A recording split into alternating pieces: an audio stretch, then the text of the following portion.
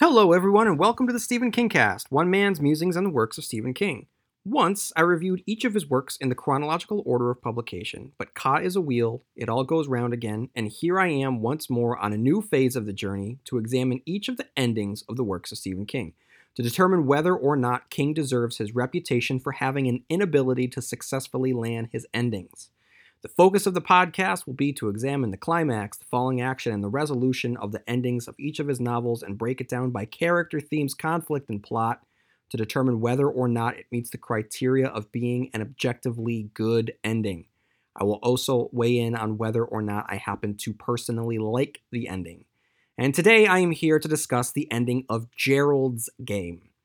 Now, when talking about Gerald's game, it's important to talk about this particular phase in King's career. So, with Gerald's Game, King begins to explore the feminine perspective and really embraces his storytelling prowess by diving in deep in the female's perspective. So we get this, we get Dolores Claiborne, we get abuse as a major subplot in Insomnia, and we get Rose Matters. So there's a stretch here where he's definitely exploring this. And of this stretch, I think that it's safe to say that Gerald's Game is probably the best known entry in this particular phase. So we'll talk about that a little bit as we discuss the ending of Gerald's Game. But in the meantime, guys, I just want to say that I apologize. I haven't really published anything in just about a month. And I gotta say that work has been wildly busy and has kept me away from the podcasting world. But I'm glad to be back for this episode. And not only am I going to talk about Gerald's Game today, I'm also going to get into a review of Dark, the Netflix show, and the OA. And a recommendation for a novel that I'm currently reading, have not finished yet, but I think that's important as we head into the Halloween season that you all have the opportunity to read this, and that is Kill Creek by Scott Thomas.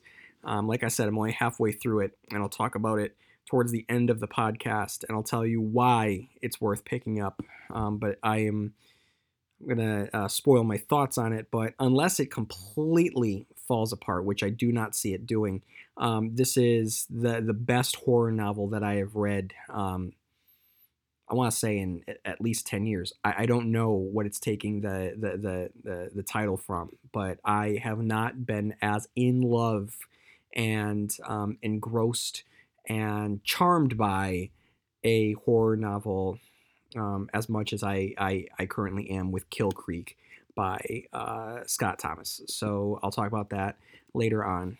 Okay. Before I get any further, this is the first time I am recording an episode for quite a while, and definitely the first time I'm recording since I made an appearance on another podcast dedicated to Stephen King. So I want to give a big shout out to Michael Rothman and the Losers Club for this past summer's ad hoc Kingfluencer podcast, which you can find over at the Losers Club feed. And this really was a highlight of the summer for yours truly. It featured myself, John Campaniano, who directed Unearthed and Untold, The Path to Pet Cemetery, Johanna, who is a friend of the podcast, whose Instagram account, it's a book Instagram account that has over 36,000 followers, and Jen Adams, longtime listener of the Stephen King Cast, who happens to be the host of her own awesomely titled Psychoanalysis podcast, which I highly recommend. They're still early on in the podcast endeavor, but so far they have explored and examined mental health through the lens of horror movies. And it's such an enjoyable and cathartic treat. So I strongly recommend Psychoanalysis. Again, ridiculously awesomely titled podcast. And this couldn't have been possible without Michael Rothman, who is the Bill Denbrough of it all, bringing everybody together and keeping us focused for just about 2 hours as we waxed and waned on all things Stephen King. So it was a really cool team up. I said that I felt like the Father Callahan coming in to join the quartet, and usually you guys get me, once a week talking to you, but it was good to actually talk to people about Stephen King. So that was awesome, and hopefully it's the first of many future collaborations between the Stephen King cast and the Losers Club. Okay, guys. So what I'm going to do now, I am going to discuss the conclusion to Gerald's game. But first, let me read a Wikipedia so that we have the foundation upon which we can build our analysis. Jessie Burlingame and her husband Gerald, a successful and aggressive lawyer, traveled to their secluded lake house in western Maine for an unplanned romantic getaway. The titular game involves handcuffing Jessie to the bed for lovemaking, a recent addition to their marriage that both partners find exciting. This time, however, Jessie finds herself reluctant after being handcuffed to the bedposts and asks to stop, only to be ignored by Gerald, who pretends her protests are only part of their game. Realizing her husband is deliberately feigning ignorance and that he plans to rape her, Jessie lashes out, kicking Gerald in the chest. The shock causes him to have a fatal heart attack. He dies, leaving Jessie still handcuffed to the bed. At first, Jessie is only horrified at her husband's death and fears the embarrassment of being discovered semi-naked and handcuffed, but she quickly realizes the situation is far more dire. It is unlikely that she or Gerald will be missed for several days. No one will think to look for them at the lake house, and all the usual lake residents have gone for the season. There is a real possibility that Jessie will die if she cannot escape. While Jessie frantically explores and rejects plans, a combination of panic and thirst causes her to hallucinate voices. The Good Wife, or Goody Burlingame, a puritanical version of herself that undermines her escape attempts by insisting that things will be fine and that she should wait to be rescued. Punkin, a representation of Jessie as a young girl. Ruth, a college roommate whom Jessie abandoned after a conversation that strayed dangerously close to uncovering Jessie's childhood. And Nora, Jessie's former psychologist with whom she had a similar encounter and who she likewise abandoned. Guided by these voices, Jessie is able to recall the long repressed memory of being sexually abused by her father during a solar eclipse when Jessie was 10. She also begins to acknowledge how unhappy and controlling her marriage to Gerald was, suspecting that she gave up her independent and courageous spirit for the security of being Gerald's trophy wife. Waking from an imaginary confrontation with all of these characters to a dark bedroom, Jessie sees a tall, gaunt apparition in the corner of the room, whom she initially mistakes for the spirit of her long-dead father and whom she nicknames Space Cowboy. The figure shows her a wicker basket of jewelry mixed with human bones. Unsure if the figure is another hallucination, Jessie dismisses it, saying aloud that it is only made of moonlight, which seems to make it vanish. Her inner voices, however, believe that the figure is real and will return to harm Jessie if she does not escape by the next night. The following morning, Jessie manages to secure a drink of water from a glass on the bedside table. Refreshed and encouraged by her own ingenuity in getting the water, she renews her efforts to escape, first by trying to break the headboard, then by trying to slip off the bed and push it to the bureau where the keys are placed. Inspired by her memory of the eclipse, in which her father warned her not to cut herself on the glass panes they used as eclipse viewers, Jessie breaks the water glass and uses the sharp shard to slice her wrist, giving herself a degloving injury to lubricate her skin long enough to slide her right hand from the cuff. She is then able to escape the bed, reach the keys, and free her other hand, only to faint from blood loss. When she awakens, it is nearly dark and the space cowboy, now undeniably real, has returned. Jessie throws her wedding ring at his box of jewelry and bones, thinking that this is what he wanted all along, then runs to her car and drives away, only to discover the space cowboy hidden in the back seat. Jessie crashes and is knocked unconscious. Months later, Jessie is still recuperating from her ordeal. An attorney at Gerald's law firm assists her in covering up the incident to protect her and the law firm from scandal, but Jessie feels this is another version of burying her trauma, just as she buried the childhood abuse the years before. To free herself, Jessie writes to the real Ruth, with whom she has not spoken in decades, dealing what really happened at the lake house and subsequent events. The space cowboy was a serial killer and a necrophile named Raymond Andrew Joubert, who had been living and robbing lake houses in the area. Jessie confronted Joubert at his court hearing, where Joubert mocked her Maid of Moonlight statement, confirming that the encounter really occurred and causing Jessie to spit in his face. Being able to directly confront the man who once terrified her allowed her to face the other manipulative men in her life, including her father and Gerald, freeing her of fear and allowing her to deal more honestly with her past. She apologizes for abandoning Ruth, acknowledging that Ruth had confronted her with a truth that she could not face, and hopes that they can resume their friendship. After mailing the letter, Jessie is able to sleep without nightmares for the first time since her ordeal at the lake house. So, in order to talk about the end, we need to clarify the end. So, coming off the heels of the revelation of what occurred during the solar eclipse, we have the climax, which is her escape from the bed, the degloving scene, the falling action, her passing out, trying to escape, crashing the car, and then the resolution, which is the courthouse, and her finally feeling free. Okay, so here is the criteria for a good ending. Does it provide an appropriate conclusion to its characters that are consistent with the characters' actions, conflicts, and themes of the book? Oh my God, yes. I mean, has he ever crafted a character who you wanted to escape and have a happy ending more than Jesse Burlingame? This is basically a one-hander. She with the exception of Gerald in the beginning, she doesn't, and the space cowboy, who through the majority of the book could just be a figment of her imagination. At least she thinks so. Jessie is only interacting with herself. We get to know Jessie incredibly intimately, which is no surprise, as she is shackled, basically naked, to a bed. So we get to know Jessie. We are there with Jessie. We are shackled ourselves to her, just as she is shackled to the bedpost. So yes, the purpose of the ending of this novel is to free this character, for her to find the freedom, for her to, I said that is for us to free her. No, she frees herself from the trauma that has been inflicted upon her. And she is able to walk away from it, and leaving those shackles behind. So yes, for a novel whose cover is the handcuffs on the bedpost, her physically unshackling herself, and metaphorically and spiritually being able to do the same, which I'll get to in a second, is very consistent with this character. Who through the entire story is struggling with these different representations of herself, who are trying to pull her and push her in different directions, and she finally is able to find the real Jesse Burlingame through all of it.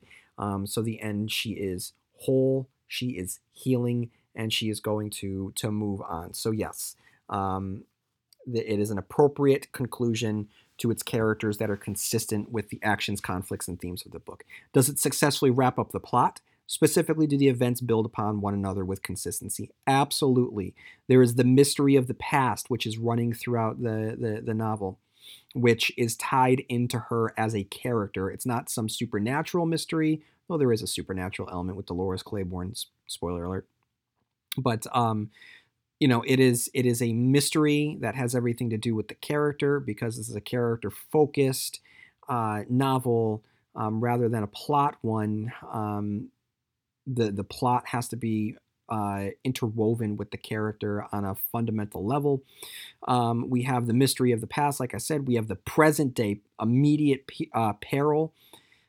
We have the increasing tension in the present. Not only can she die of dehydration if she remains handcuffed to the bed, but King knows how to ratchet up the tension by having her in danger of being murdered by a shadowy figure. And the question about this character's reality only heightens the danger itself. So, in terms of the plot, yes, it is the conclusion of this novel very successfully wraps up the plot, and her having to escape the bedroom before nightfall creates that ticking clock. So not only is she possibly going to die of dehydration, not anymore is she going to possibly be killed by this character if it is a shadowy figure. King has created a ticking time bomb of her needing to escape, and that increases the tension. It really helps with the plot. Does the conclusion serve the theme, symbolism, and motifs? Yes. As I said earlier, Jesse has been physically shackled to the bed with Gerald's handcuffs, which is a physical representation of Jesse's life since the sexual assault from her father during the eclipse. In that moment, the lights literally went out. The sun went out. It ceased to exist for her, and she has been subservient and symbolically chained by the men in her life. Her degloving scene, as gnarly as it is, allows for her physical escape, and with it comes the catharsis of an emotional escape from the heavier chains that had held her captive since she was a child. And in terms of the symbolism, we have three men in her life. We have the abuser from the past, the abuser from the present, and then with the space cowboy, he is the future, and what would have been the future or the lack thereof for Jessie had she not taken control of her own life. So, yes, thematically, she has been able to wrest her future back from an abuser and take control of it. So, on every level, yes, this is a wonderfully thematically rich text, and the ending pays off on that. The next question is one that I like to explore. What is the most famous scene in the novel, and does it appear in the conclusion of the story? This does not hurt an ending, I don't think, but I think that it helps.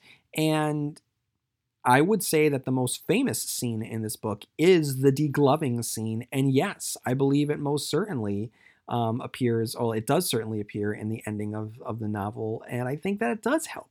It is a memorable scene, and you see the lengths that Jessie will go to live and to reclaim her life. It's a iconic moment in King's bibliography, and both wonderfully and horrifically recreated on screen by Mike Flanagan in his adaptation on Netflix. Which, I'm going to be honest, I now that I have really explored the ending in greater detail, I was too hard on the ending of that adaptation. I have a better appreciation for endings now, and I retract my any criticisms that I have that I lobbied at, or that I lobbed rather, at the conclusion of the adaptation. An adaptation which I happen to very much enjoy, but I remember, if I remember correctly, I kind of criticized elements of the ending, which I think is unfair. Okay, are there other factors that we need to consider? Yes, this is a departure for King when he wrote it. Like I said, this is the beginning of his phase of exploring the feminine perspective. He follows the plot line of the solar eclipse with Dolores Claiborne. So this is they function in tandem as a pair. We see the baton passed to the characters in Insomnia, and again the abuse baton is passed to Rose Madder. So there's a lot going on in which King wants to explore, but as I said earlier at the top, this is the most famous, I would say, of this phase of his journey. So, with everything that I talked about, I got two questions that I need to answer. Based on the characters and the theme and the wrap up of the plot, do I happen to like the ending? Yeah, I very much do like the ending. But more importantly, is it a good ending? And yes, I cannot see anyone saying otherwise. This is a good ending. So that leaves us now. I happen to like 21 out of 21 endings. And I would say that 19 out of 21 endings are quote unquote good. So unless he starts to fall apart, I would say that Stephen King, based on the criteria that we're using, knows how to end his books. All right. So that's all that I have now for Gerald's Game. But what I want to talk about right now is some wrap up to the summer. And this past summer, I ingested a lot of different forms of media. I watched a lot of movies, I read a lot of books, and I watched a ton of TV. And every summer, there's always a show or two that really, really captures my attention. And this past year, I would say that I am happy that I finally got around and in perfect time to watch Dark. So the final season dropped on Netflix. It's 3 seasons long, and I got around to finally watching all of it all at once, and I'm glad I did it that way. So let me talk a little bit about Dark, and let me tell you why, as a Stephen King fan, you might like it without any spoilers. So one, it takes place in a small town, the town of Wyndham. So you might like that. The first season, especially the beginning of the first season, it's going to give you Stranger Things vibes. And clearly, Stranger Things, with that first season of Stranger Things, really invoked Stephen King. So there are some similarities to the vibe of Stranger Things, um, which in turn is inspired by Stephen King. So you'll start to get that familiar small town kind of thing going on. There are doorways to other Wens. So think of the drawing of the 3 time periods. When Roland opens one door, he goes to one specific time, goes to another door, he goes to another specific time. So think of it that way. There are fixed moments in time where our characters can travel to within Dark. Fans of it will like the past present structure of the characters interacting with one another. There's one episode in the second season where the kids get together and the parents get together that felt very much it. And dead kids. There's dead kids, which we see a lot of in the works of Stephen King. So that is my that's my spoiler free version. The rest of this, I'm going to talk about spoilers and what I liked here. Okay, so guys, I'm going to talk about this, and then after I'm done with this, I'm going to talk about the OA. I'm just going to spoil the OA. So here on out, I'm pretty much talking about spoilers. So keep that in mind for both Dark and the OA. So don't go any further if you want to not be spoiled. Okay, so I'm glad, like I said, I binged it all, because if I was watching this in real time, I would not know what's going on in this show. But I gotta say that I loved it. I loved it. I was obsessed with it as I was watching it. I was so impressed with it, with the intricacy of the time travel. It was something that we have seen. We've seen little bits of time travel like this, of the bootstrap paradox, and people's actions in the present affecting both the past and the future. We've seen that a little bit in Lost, and I'm sure in hard sci-fi out there. Not really a big sci-fi, but I'm sure that it exists. But the idea of the past, the actions of the present affecting both the past and the future. That's incredible stuff, and we saw that a lot here in Dark. And so I just kind of want to talk about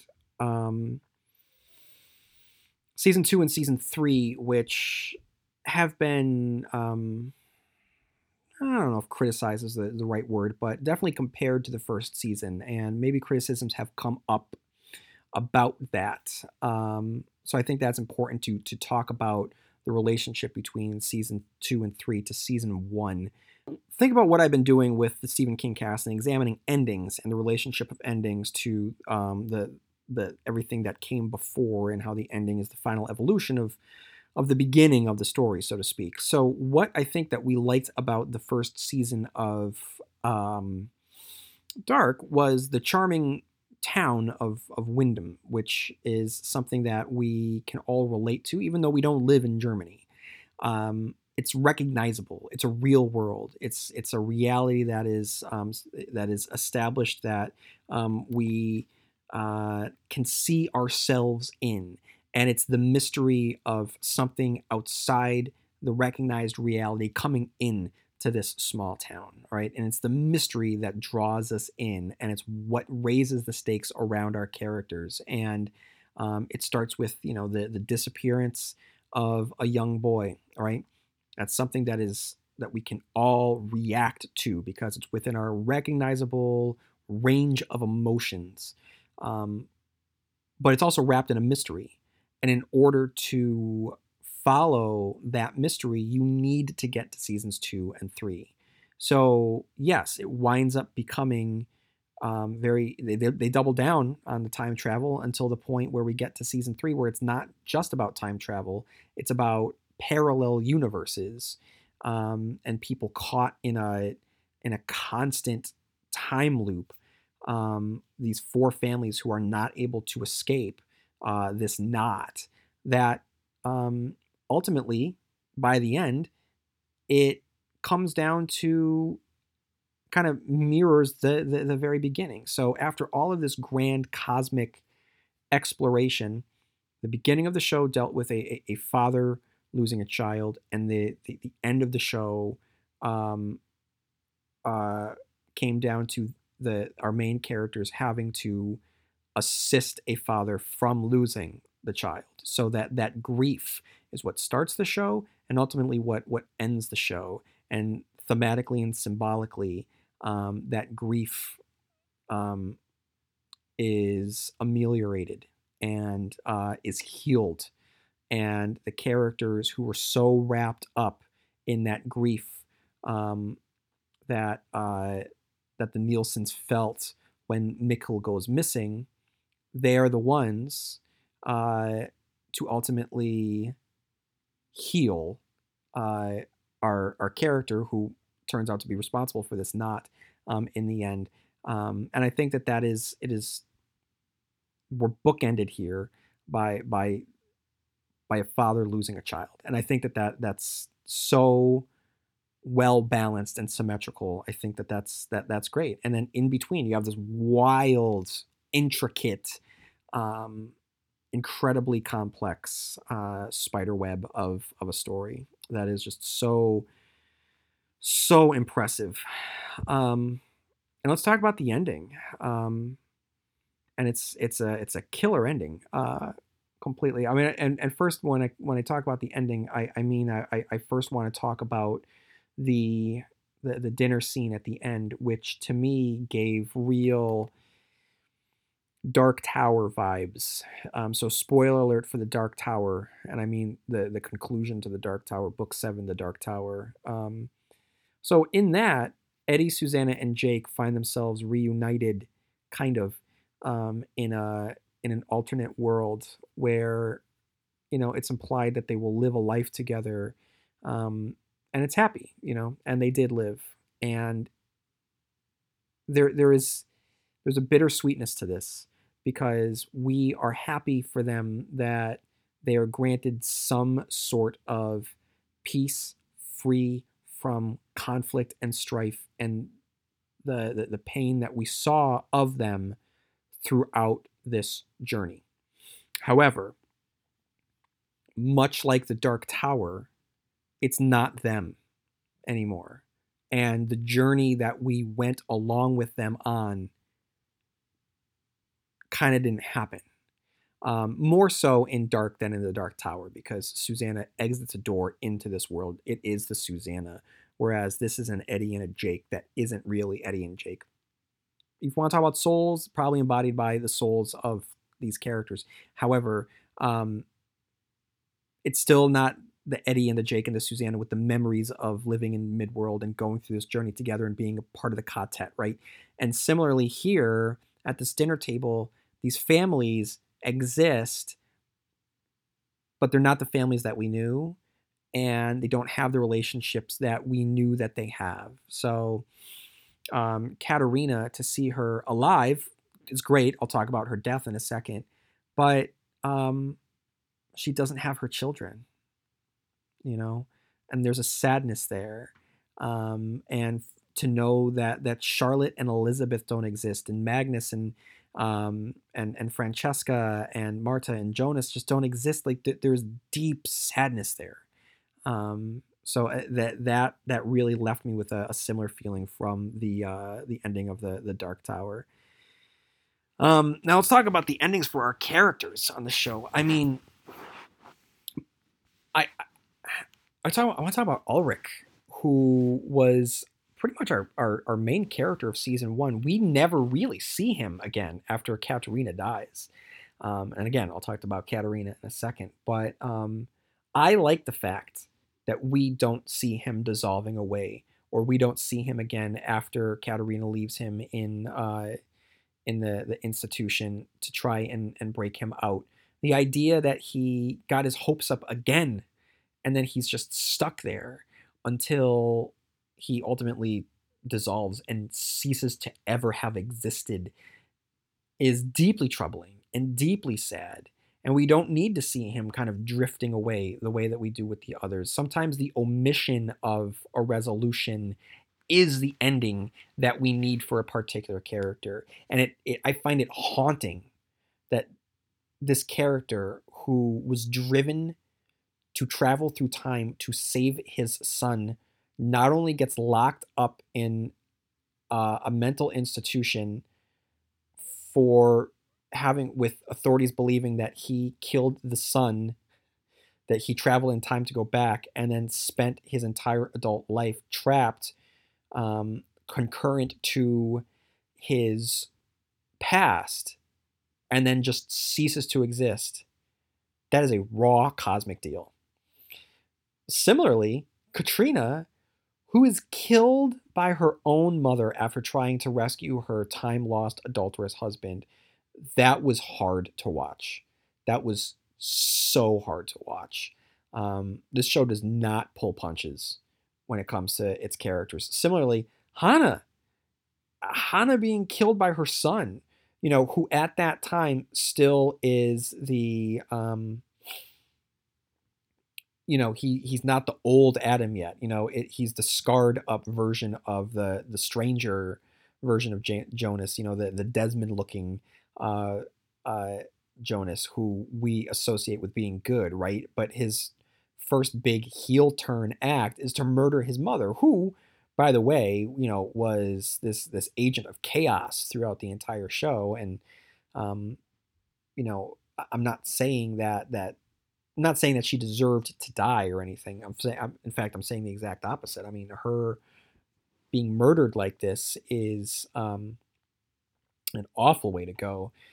Um, so, in the this new timeline, now that the knot is untangled, as I stated, half our cast has simply ceased to be. So, Ulrich, Magnus, Mikkel, Martha all cease to exist because without the possibility of time travel, then Mikkel can't go back in time to become Michael, who then fathers Jonas. And Jonas, in his time traveling escapades, brings his friend Bartos, who, in the past, has two children who grew up to be Noah and Agnes. Agnes is the mother of Ulrich's father, and Ulrich is Mikkel's father, and Mikkel time travels to become Michael, the father of Jonas. So, if there's no time travel, there's no Nielsen lineage, which includes our star-crossed lovers, Martha and Jonas. Similarly, Agnes's brother Noah falls in love with time-traveling Elizabeth, who has a child, Charlotte, who has a child who becomes the time-traveling Elizabeth, an endless loop of the daughter constantly giving birth to the mother. So, because of that, no more Charlotte, Elizabeth, or Francesca. And our characters just, they don't die. They don't go into the afterworld. The universe erases them from existence. I always find that haunting. I find that so bone chilling. And it just refers to the indifference of this universe. So these characters, these two characters, these two teenage kids in love, and they just want to be together. But not only can they not be together, they're destined to be locked in a war with each other. Um, and the only resolution is for them to never exist. I mean, the show is called Dark, right? And it's dark concepts here. Um, but man, I loved it. I loved it. I mean, there are some inconsistencies here. With I would say that Noah's experiments on the kids that we see in season one seem out of place by the time you get to the end. And I think that to me, it's clear that there was some recalibration with the character of Noah. And little details like him being the weird priest villain don't align as perfectly as you want to. But oh well. I mean, still he's still a cool character, and you can't really fault it. And another inconsistency is, I mean, not so much a inconsistency, but kind of just a weird. Uh, well, just let me explain it. The show begins with a missing child, Eric, I think his name is, who is completely unimportant to the rest of the cosmically important interconnected characters. And that to me just kind of seems a little bit out of place. Now I know that the body travels back to the past where it's discovered where the nuclear power plant will be and Ulrich will be assumed to be the murderer. I get it. But the fact that everyone is so intricately interconnected in each other's lives and lineages for this character to just exist outside of that and be the inciting, not even the inciting incident, but just part of the vibe that's occurring in the town because there was this missing child that is not really a factor in the overall plot, or mechanics of time travel. Just seems to be a little different. But hey, those are small little nitpicks, and you can nitpick anything. But I was obsessed with this show, for the like the 2 or so weeks that I binged watched it, and I'm so happy that I did it. I'm very, very grateful for Dark. And then I followed up with the OA, which I had heard a lot about for sure, and I wanted to give it a chance. So the OA, I had heard a lot about it, and I got to be honest, I was emotionally lukewarm on season 1. Cerebrally, I understood it, but I couldn't connect to it the way that I had wanted to. Part of it was the setting, after OA's escape of Hep, in the suburbs of wherever they were. I can't remember, Michigan or something. The maybe it was just the actual setting with the time of year. It just seemed so that the world building in that case, and the expression of the show seemed so small to the point that it felt to me as a detriment. Um, and so much of the show hinges on how much you buy the conceit that the characters will fall for OA enough that we want to spend time with her telling them her story in a house that is being built. The story of OA being a prisoner to Hep, and Homer and everyone in prison, and just the look of their prison, it's fascinating stuff. The I'll get to Jason Isaacs. No, I won't. I'll say it now. I mean, he's fucking amazing in this show, and the fact I understand the frustration with the fact that season 2 is it and we're not getting more. Not only does season 2, which I will talk about in a second, leave off so brilliantly, but he is such a fantastic villain, um, that he is so irredeemable that you think that he is, and yet he's so likable and he's punchable, but you still like him. I mean, he really has sort of taken the torch from Michael Emerson's Ben Linus in many ways, but in his complete own way. I'm gonna really miss that character, who thinks that what he's doing is the right thing to do. So the first season, and there's just a lot of talking. There's a lot spent on these kids, that I don't know if we ever, I did not connect to them as much as I think that the show wanted me to. But BB is great. It is a nice cast. It's a really good cast, and Britt Marling does a wonderful job, in it. And then how well she does actually, is expressed in the second season. But I want to stick with the first season. But with the first season, again, so much of it rests on how much you buy the conceit of these characters sitting around listening to this other character and the visual representation of multi-dimensional travel through uh, artistic dancing.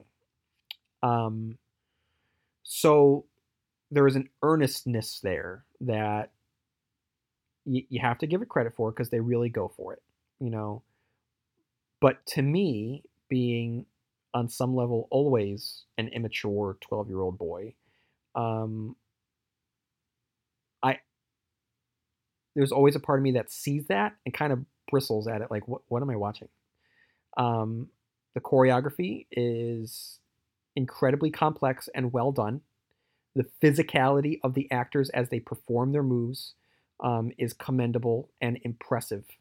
But at the end, really what it comes down to, you have to buy it.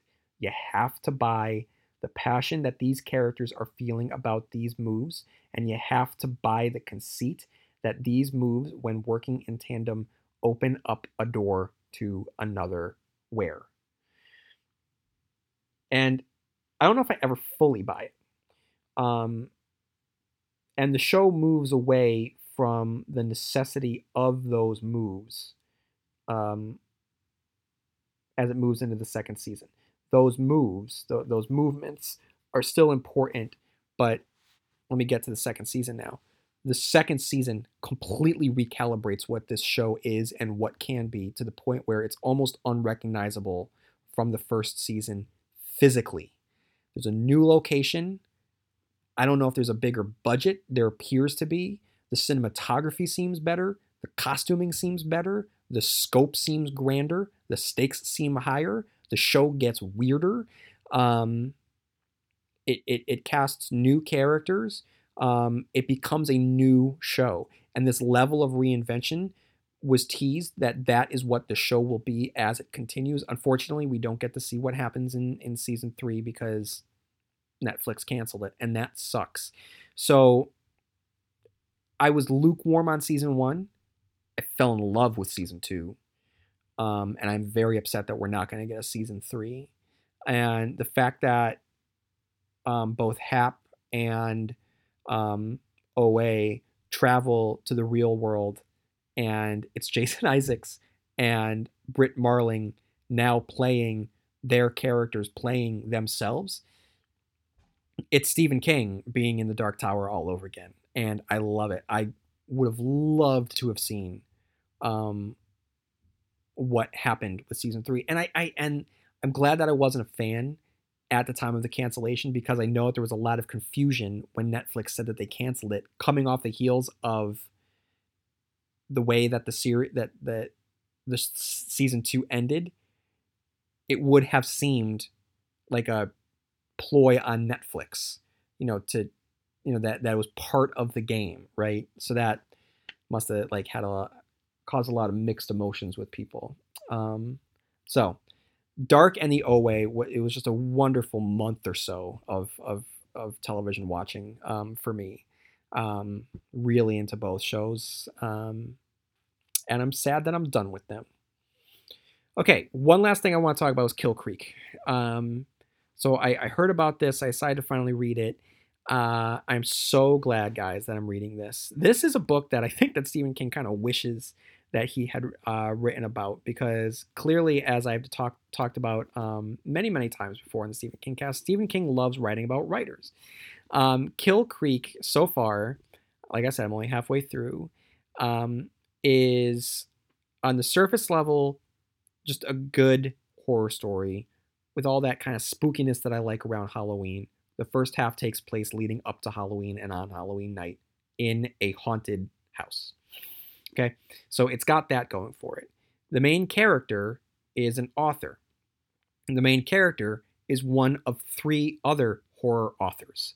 That's what makes this so cool, is that not only does it explore these characters as they make their way through a horror novel, but there's a metatextual element as well, where the characters are constantly commenting on the horror genre, but not in like a winky Scream or Cabin in the Woods way, but in a very analytical an honest way that I like. And it's fun when you get to see these four horror authors interacting with each other within a haunted house. Um, each one of these characters is recognizable of horror authors that you might know, but don't have a necessary one-to-one analog. So your main character is Stephen King-ish, but he doesn't have the sheer number of books that Stephen King does. He doesn't have the stature that Stephen King does. It's just that the stories that he tells are of that recognizable real world and that can draw people in. He's a mass market popular horror writer that has actual talent. You have an elder statesman sort of horror author who is more reserved in his writing, and lets the he actually is close to writing literature with a capital L, and he believes what is not stated and was not shown on the page is more frightening. You have a character who is similar to R.L. Stine, who has a slew of books that sell out instantly. They're just rows and rows and rows in a bookstore. That targets a young adult audience. This is like R.L. Stine, except the books themselves are targeted for a little bit older. And then you have an author who is a cross, sort of between the red hot popularity of Gillian Flynn with the sadomasochistic, sexual torture component of like a Clive Barker. So you have these four figures of the horror publishing world in a house on Halloween for a particular reason, and it works. And what's cool is that they kind of because they're all coming from it from different sensibilities, they aren't entirely simpatico with one another, and yet because they all love horror and they're all constantly trying to explore what horror is to them and for them, it's cool. Like when they kind of snowball each other and kind of play with each other when they tell stories. They'll kind of get each other going and start to tell a ghost story or a horror story, and they're picking up where the other one left off, and kind of making fun of each other at the same time. And it's good. It's really good. I think that in my summary of this, I am making it more winking than it actually is. Um, it is meta without the meta being the focus. It's the back. It's another layer. It's a foundational layer. But it doesn't overshadow the plot or the thrills or the tension or the fear that you feel as you read. It's wonderfully written, and it's very spooky. And I think that everyone should get their copy and then wait just a couple weeks until the nights start to get a little bit darker, a little bit earlier, and the leaves start to fall and crunch beneath your feet, and you feel that draft and that breeze coming through your windows. I think that's the time when you should read this book. But you all should read this book. I'm going to champion it, and I'm probably setting myself up for failure. It might fall apart in the second half, though I doubt it. I'm into it. I'm into it hard, and I hope that you are too. Okay, guys, that's all I got for this week. Next week, I'll be back to talk about Dolores Claiborne. In the meantime, may you have long days and pleasant nights, and I'll see you here next week where MOON spells Stephen King cast.